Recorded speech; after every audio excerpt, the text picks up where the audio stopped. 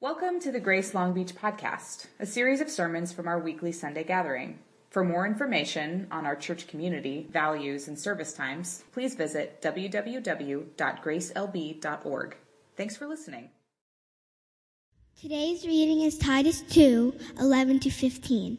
For the grace of God has appeared, bringing salvation for all people, training us to renounce ungodliness and worldly passions, and to live self-controlled, upright, and godly lives in the present age, waiting for our blessed hope, the appearing of the glory of our great God and Savior Jesus Christ, who gave himself for us to redeem us from all lawlessness and to purify for himself a people for his own possessions, who are zealous for good works. Declare these things, exhort and rebuke with all authority. Let no one disregard you. This is the word of the Lord. Thanks be to God. Kids, you are dismissed to King's Quest as the rest of us are seated. Thank you, Maddie and Leah, for reading. That's the best.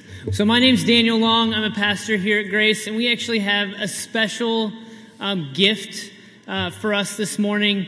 Pastor Tim Colling is actually going to be sharing with us from God's Word in this series, talking about hope this morning. So Tim, he's actually preached here before, and he's a pastor over at Grace Seal Beach. And Grace Seal Beach is one of those churches that actually signed that letter of love and support to us as a church back in February when we needed to hear just words of hope.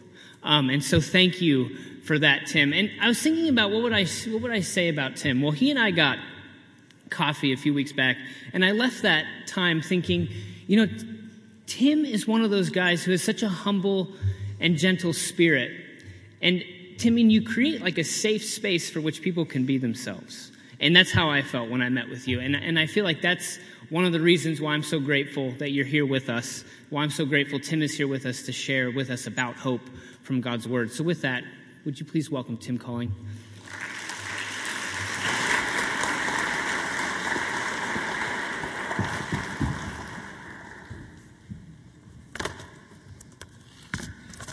Good morning.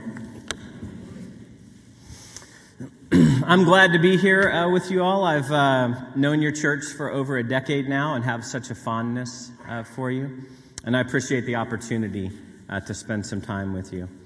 Let's bow again this morning and pray to our God. Father, would you speak to us this morning through your living word? Speak louder to us than all the voices that compete for our attention. Would you soften our hearts that we might willingly and gladly receive what you have for us? And whatever things may be weighing down your people here at Grace, Lord, let those things be laid aside this morning that they might serve you with greater and greater joy. We ask this in the name of Jesus Christ, the world's only Savior. Amen. Amen. Let me begin with a quote from Comment Magazine. It's on the screen there for you. This is an article a few years ago that was titled Prizes and Consumables, the Super Bowl as a Theology of Women. And it's a really interesting look at the way our culture consumes events like the Super Bowl and how that depicts what we really believe about women. And here's the words I found so compelling. The author writes, "The calling of the church is to counter-narrate the stories and practices of the dominant culture. Where their story is violent, ours is peaceful. Where theirs exploits girls and women, ours seeks out and protects the marginal. Where theirs demonstrates a hunger for self, ours seeks to pour out self for the sake of others. Where theirs is tawdry," which is a great word. It means cheap and tasteless. "Ours is holy. Where theirs finds transcendence in the things of the world, ours looks past this world to a different God."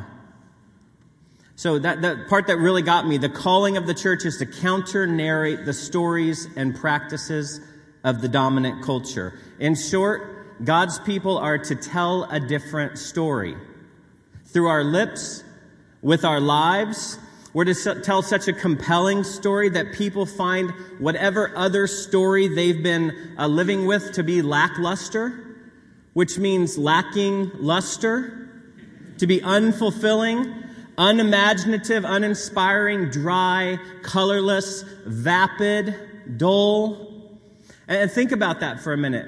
God can use you and your family and this church to awaken people to the truth about God and themselves and what life is to be about. To help people hear, and by God's grace, to enter a different story, a better story, one that makes the heart sing because it's so broad and generous and beautiful. A story that's so compelling and so true because of the promises of God that it's worth getting up for. It might suck right now, but God's making all things new. Amen? This is our story, friends, and it's a story filled with hope. Hope.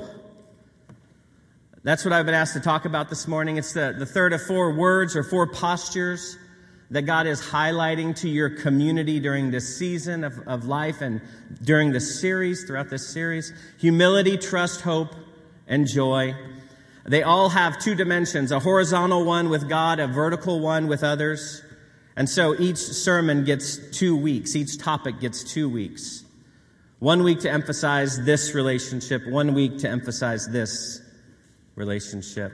Last week, Pastor Daniel helped you consider the vertical aspect, hope with God, from Jeremiah 29. If you were here, you remember that. Today, we focus on the horizontal aspect, hope, from Titus 2.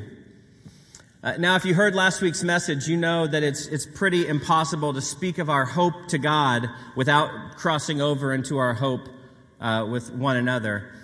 Daniel, toward the end of his message, he gave examples from people's lives here at Grace where he sees hope. Adopting children who need homes, staying in marriages that are limping along, battling addiction, enduring illness and loss. And just so you know, I'm not mad at Daniel for stepping into my sermon topic. Because, like I said, it's impossible to talk about hope with God without talking about hope in the horizontal, hope that shows up in the relationships, these realities. Our hope with God and neighbor go together. Before we get into the passage that was so wonderfully read by the girls, I thought some comments about this idea of hope would be helpful. Nadia Bowles-Weber is a Lutheran minister and theologian, and she says this about hope on a great site called The Work of the People. She says, hope is not some vapid optimism. Hope is different.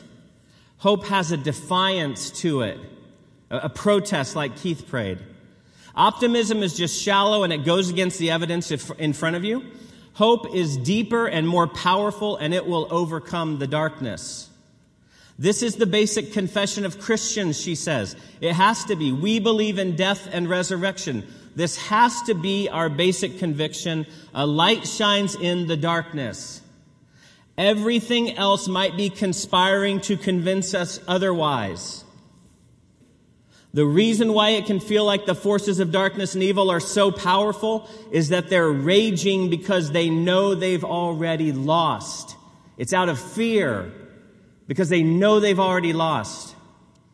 So there's a defiant quality to hope. Not just a wish, but a certain expectation. You don't get that with the word hope. I hope it doesn't rain. I hope the Dodgers win the World Series. But you get that with hope when you read the Bible. Satan doesn't care about weather patterns or world championships, but he cares deeply about people seeing past their circumstances. He's not a fan of that. And he can't stand it when people lift their gaze from what is still unfinished and tainted by sin and see instead what's new and what's breaking into the world because of Jesus Christ. In other words, he hates hope. I think he rather likes our optimism. It's so shallow and weak. He hates hope. He wants all people, but especially God's people, to stay down, to split up, to remain in despair. But he who is in us is greater than he who is in the world. Our enemy's days are numbered. And the reality he's having a really hard time with is hope has won. Get used to it, devil. You lose. I think we should rebuke him a lot more than we do. We heard earlier the reading from Titus 2. There the Apostle Paul encourages us to hope in we could say 3 tenses. We have a backward-looking hope, a past hope. We have a forward-looking hope. That's a future hope. And the outline says our present hope, but I thought a little bit more, and I thought we have a here and now-word-looking hope. So backward, forward, here and now-word. So let me read Titus 2, 11 to 15 again, and I want you to listen for this hope. Past, future, and present. For the grace of God has appeared, bringing salvation for all people, training us to renounce ungodliness and worldly passions, and to live self-controlled, upright, and godly lives in the present age, waiting for our blessed hope, the appearing of the glory of our great God and Savior Jesus Christ, who gave himself for us to redeem us from all lawlessness and to purify for himself a people for his own possession who are zealous for good works. Declare these things, exhort and rebuke with all authority. Let no one disregard you. I pray that we would live lives that no one could disregard. Lives of that kind of hope. There's a lot of hope in this passage. There is. I'll try to keep our focus on the horizontal, especially on the present hope. But I make no promises because sometimes it just goes where it goes. Paul begins with a backward-looking hope, looking back to the coming of Israel's long-awaited Messiah, the world's true king. Look in verse 11. He writes, "For the grace of God has appeared." He's talking about Jesus. Jesus is the grace of God. Jesus has appeared. Christmas, which is not too far off, if you can believe it, is the time we remember the incarnation of the Son of God, the coming of Jesus Christ into the world to save us from our sins. The grace of God is the person of Jesus, and he has appeared, bringing salvation, verse 11, for all people. This is our hope. This is our only hope, that Jesus has appeared. The word appeared is an ancient term for the manifestation of a god or a hero to bring help. And Paul uses that word to refer to Jesus Christ. And rather the temporary help from physical danger that a pagan god was thought to provide, the appearance of Christ brings salvation, permanent help, not from some temporary danger, but from slavery to sin, from the devil himself, forever. This is why our great God and Savior, our hero, has appeared. He appeared. He really appeared. A real historical event. God stepped into time in the person of Jesus to bring salvation for all people. That's why we'll sing in just a few weeks, "Joy to the World." How did his appearing bring salvation for all people? It's in verse 14. Look there. He gave himself for us. While it's impossible to understand all the nuances of this gift, the gift of Christ, the passage highlights 3 things that I hope encourage and inspire awe in us. This gift first was a free will gift. Christ gave himself. He gave himself. His life wasn't ripped from him unwillingly. He gave it of his own free will. He says in John 10, "For this reason the Father loves me, because I laid down my life that I may take it up again. No one takes it from me, but I lay it down of my own accord. I have authority to lay it down. I have authority to take it back up again. This charge I received from my Father." It was a free will gift. This gift was also a substitutionary gift. He gave himself for us. That is, he took our place and on the cross suffered the punishment that we deserved. Ephesians 5, husbands, love your wives as Christ loved the church and gave himself up for her. John 10, I'm the good shepherd, I know my own. Just as the Father knows me, I know the Father. I lay down my life for the sheep. Christ's death didn't just make it possible for some to be saved, he secured it. He actually took your place and my place. He had you and me in mind when he died on that cross. He gave himself for us. So a free will gift, a substitutionary gift, and also a purposeful gift. His giving of himself accomplished two things that we could never accomplish ourselves. He gave himself, verse 14 says, to redeem us from all lawlessness and to purify for himself a people for his own possession that are zealous for good works. This is covenant language. Redeem and purify a people for his own possession. It recalls the Exodus when God redeemed his people from slavery to Egypt. It recalls the cleansing from sin and idolatry that God promised his people at Mount Sinai. Because they were, and we are, his treasured possession. The Exodus, the Passover, the whole sacrificial system, all of it points to the one who would come to redeem and purify his people. It all pointed to Jesus and what he would do on the cross. That's our backward-looking hope. And it's wonderful what Jesus accomplished, coming from heaven to earth, living and dying for us. And because he didn't stay dead, we have a hope that looks forward as well, a future-looking hope. Verse 13 speaks of God's people. It says they're waiting for their blessed hope, waiting for that day, the appearing of the glory of our great God and Savior, Jesus Christ. He appeared once, he will appear again. To those living in the first century, the idea of someone being in the presence of God and then appearing to those eagerly waiting for him, that would have made them think of the high priest on the Day of Atonement, coming out of the Holy of Holies to be met by the people. And one extra biblical a book written about 180 BC records the appearance of Simon the high priest on the Day of Atonement. And the author Joshua ben Sirach writes this toward the end of the book. How glorious, again, this is the high priest coming out on the Day of Atonement. How glorious he was when the people gathered round him as he came out of the inner sanctuary. Like the morning star among the clouds, like the moon when it's full. Like the sun shining upon the temple of the Most High and the rainbow gleaming in glorious clouds.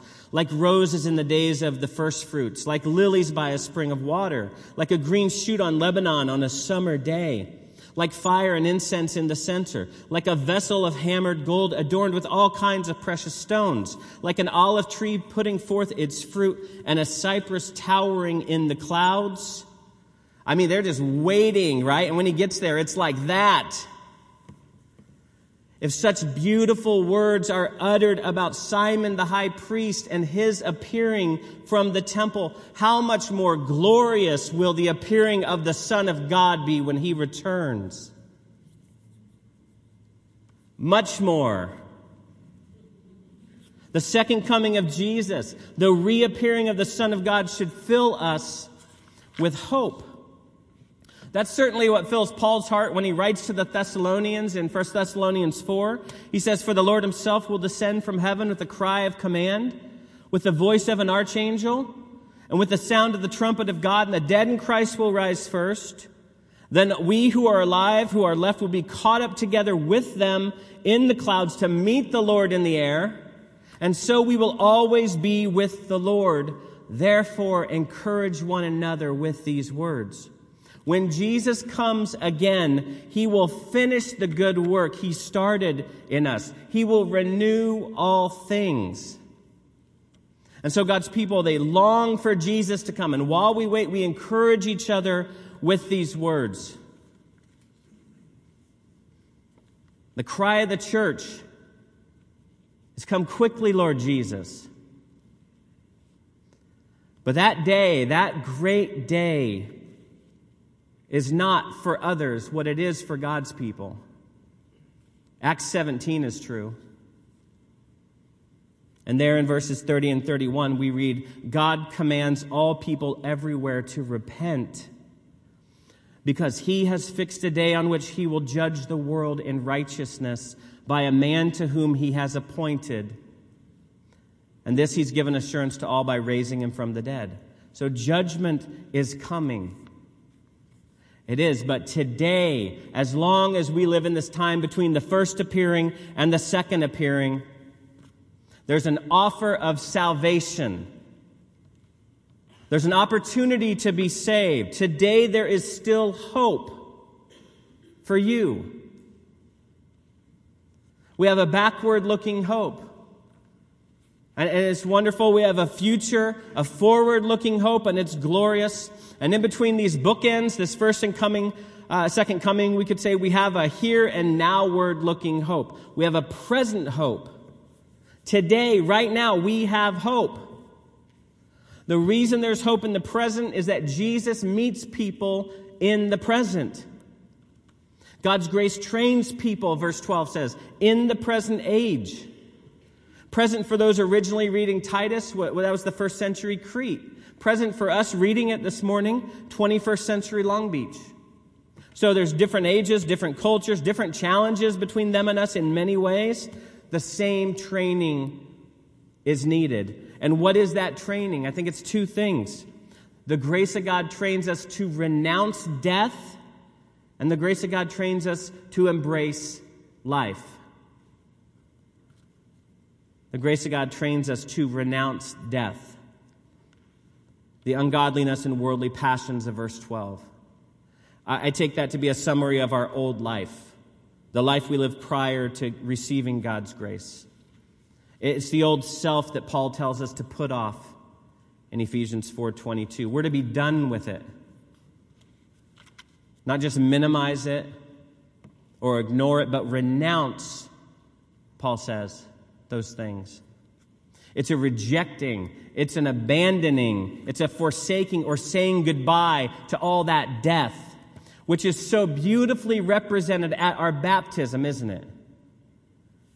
When someone dies to the old self, going under the waters, and is raised to newness of life. We cannot be passive in this renouncing of death. Death won't have it. Death's not playing with us. We must renounce and keep renouncing ungodliness and worldly passions. This does not deny the brokenness we still struggle with, the lingering of death's influence, but it says to the powers, I'm a new creation now, so back off. The grace of God trains us to renounce death, but also to embrace life. Verse 12, we're to live self-controlled, upright, and godly lives. In other words, we're to live lives that adorn the doctrine of God. Kind of like a setting for a diamond that kind of props it up. That's our life. We're to live lives that are in step with the Spirit of God. It's putting on the new self, which is created after the likeness of God. We're to renounce death. We're to embrace life. When does that happen? Right now. It happens now, in the present age. There is hope, my friends, in the present, here and now word hope. It's grounded in the past, what Jesus has done for us. It's eagerly expected in the future, what he will do when he returns. But in the meantime, what sometimes people call this the messy middle that we're living in right now. In the messy middle, our lives, our imperfect but Spirit-filled lives, can be rich soil where the plant of hope can grow. And two stories I want to share this morning that I hope bear this out. And I pray these would encourage you to maybe begin to hope if you never have. Maybe to hope again if you've been disappointed and frustrated and it just seems like too big of a risk. Maybe these would encourage you too if you have hope in your heart, but it hasn't been kind of let loose yet. Maybe God would let it loose this morning. Maybe there'd be a real freedom to surrender to God this morning. And your hope would just begin to spill out over into others. So 2 stories that I hope will encourage you this morning. The first, I just call it Hope in the Blake Family. There's a family in our church, Kurt and Allison Blake, and they have 4 kids. The youngest is Quinn, and over the summer she was diagnosed with leukemia just before her first birthday. And she's in and out, mostly in at CHOC, Children's Hospital of Orange County. And that little sweetheart has endured so many tests and scans, so many rounds of chemotherapy. A bone marrow transplant is on the horizon. And it would be easy, wouldn't it, for that family to lose hope. But they haven't. They're choosing to engage others. They're not isolating themselves from the church or from their friends, from their neighbors. Incredibly, they're still serving at our church. They're still there to teach and to lead worship, and they come to gather for worship as often as they can. It's incredible. Is there hope in the present? Is there hope in their circumstances? It would seem so. Kurt and Allison have not adopted some rosy optimism as if this isn't happening to their little girl. Or, it is, but it's going to be over in a week, maybe 2. This isn't TBN, this is real. Their hope is real, it's strong. It transcends a good report from the doctor when she walks in the room. How is that? Maybe that's a question you have this morning. How can they have hope? How can anyone have hope in the midst of such horrible circumstances, such a tragedy, to look at your 1-year-old and know that she has this thing in her that's killing her? How can they have hope? Because they know God, and He's real. Because they've been trained by grace to renounce death and embrace life, and now their training is kicking in.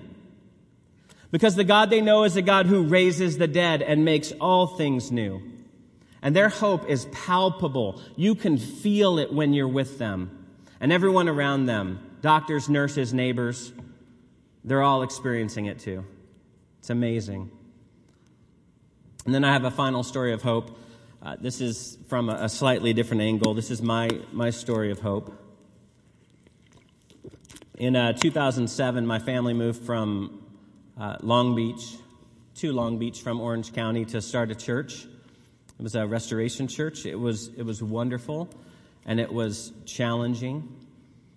And 8 years later, in 2015, the church came to an end. But God provided graciously a new place for me to minister right down the road, Seal Beach. Our family was able to stay in the same house. My kids were able to stay in their same school, keep all their relationships. Julie kept her job. We were grateful. And I had, in between those 2 churches, ending restoration and starting in Seal Beach, I had an unplanned and unpaid, but very warmly received sabbatical for 6 months. It was a good long break. I started my pastoral role in Seal Beach March of 2016. About a week later, I got sick. About 2 weeks later, I had a panic attack at a staff meeting, and I didn't know what that was. I didn't know what was happening to me. Shortly after that, I took an indefinite leave from Grace, not knowing what was going on, what my future held. It was a really dark time in life. And I remember not being able to get out of bed, but not being able to sleep either. That's a nightmare. I'd hear my family laughing or talking in the living room, and I didn't know if I'd ever be able to join them again. I yelled and cried into my pillow so loud that I muffled it extra hard just so the kids wouldn't hear that. I was worried about them, what they thought I was going through, what they would discover I actually was, not just what they thought what was happening to me. I reflected on this time later with the help of others, and I started to see what led to, I'm just calling it a breakdown. I don't know what else you'd put on that. I had a good friend back in Missouri die from pancreatic cancer a week before I started my new job. She was 41, a single mom, and left behind a 15-year-old daughter. That was hard to process. I had anxiety about my new role, a lot of work before me, at starting that new role in Seal Beach. That was a lot. I had a lot of unprocessed grief about the closing of our church and the relationships that now were not going to be anymore. And add to that, I'd been in therapy for a couple years and had really been digging into some of my family's dysfunction from my childhood. I needed some therapy for my therapy, if anyone can relate. When I could finally start thinking about getting up and moving around, I knew I needed to hear from people, my people. And I hope you have your people. I needed to share what I was going through, and while I really like being the harbinger of hope, I like to bring it to others. I'm not so good at receiving, but I got better at it out of necessity. And I did receive. I received so much from so many. Lou Huseman, he was one of the first calls I made. He told me to fall into God and quit trying to be okay. That was really good advice. A good friend of mine, Ron Cornelius, reminded me of God's sovereignty. He said, God never sleeps and never slumbers, Tim. He hasn't started now, and he has good for you through this. Some dear friends of mine, Eric Marsh, Mike Goldsworthy, Jason Mather, Brandon Cook, they prayed with me. They took drives with me. They talked with me. They just sat with me. The leadership of my church now, Grace Seal Beach, where I worked for a whole week before this happened, they were incredibly patient and kind with me. They let me come into the office and do nothing until I could crawl and then finally walk and sometimes run. My therapist, who I no longer see professionally, but I see most Sundays because he now attends our church in Seal Beach, he listened and helped me discern God's voice in the midst of this time. Eric Ballmer, that guy was a surprise. He was a surprise blessing. I hobbled down to the Starbucks near my home because no matter how dark life gets, you still need coffee. Eric and I talked for at least an hour, and he gave me a word that still rings in my head to this day. He said, "The Lord is my shepherd, I lack nothing." My younger brother, Andy, who struggled with mental illness his whole life, I never needed him before. I called him, and I just needed him so much. Our relationship's been changed because of this. And my wife, Julie, she was, for me, exactly what I needed, and it was so hard on her. But she was there. Their hope in God showed up in relationship with me. Their hope in God showed up in relationship with me. It carried me when I was unable to do anything. I was the paralytic, and they came around me and carried me to Jesus. In my deep despair, God met me in these frail yet faithful people. God is making all things new. And our role as His people is to see it and name it and thank God for it and posture our lives to take it in and give it away. Hope. What a beautiful word. What a great promise. What a powerful testimony. We can't live without it. You can't live without hope. And because of Jesus, none of us have to. Amen. Let's pray. Father, you are so good to us. And I pray that our works and our mouths would proclaim hope. Hope in the midst of shootings. Hope in the midst of a lot of uncertainty. Hope in the midst of leukemia and mental breakdowns. Hope that carries us through, and hope that, above all, testifies to your reality. You are a God who made us, loves us, provides for us, and pulls us through the darkness.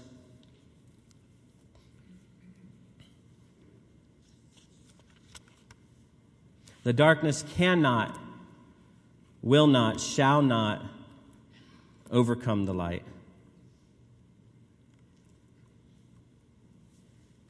Thanks, God. Amen.